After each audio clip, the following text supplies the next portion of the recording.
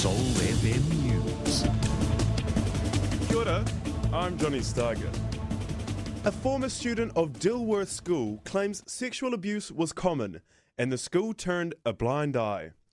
New Zealand police say they received over 50 tips yesterday from witnesses and victims of sexual abuse at the Auckland school.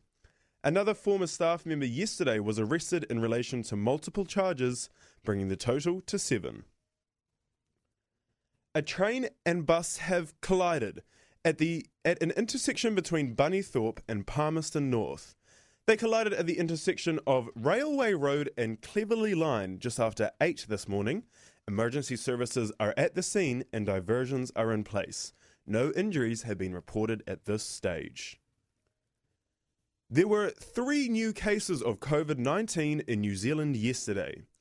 The World Health Organization has recorded a record-breaking one-day rise in the number of new coronavirus infections, with 307,930 new cases reported over 24 hours worldwide.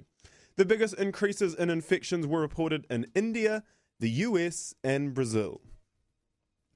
And Indonesian authorities have ordered a group of anti-maskers who broke the country's mask laws to dig graves for COVID-19 victims. East Java province officials punished 8 mask violators with manual labour at the local cemetery, in the hope of deterring others from ignoring the nationwide face covering mandate.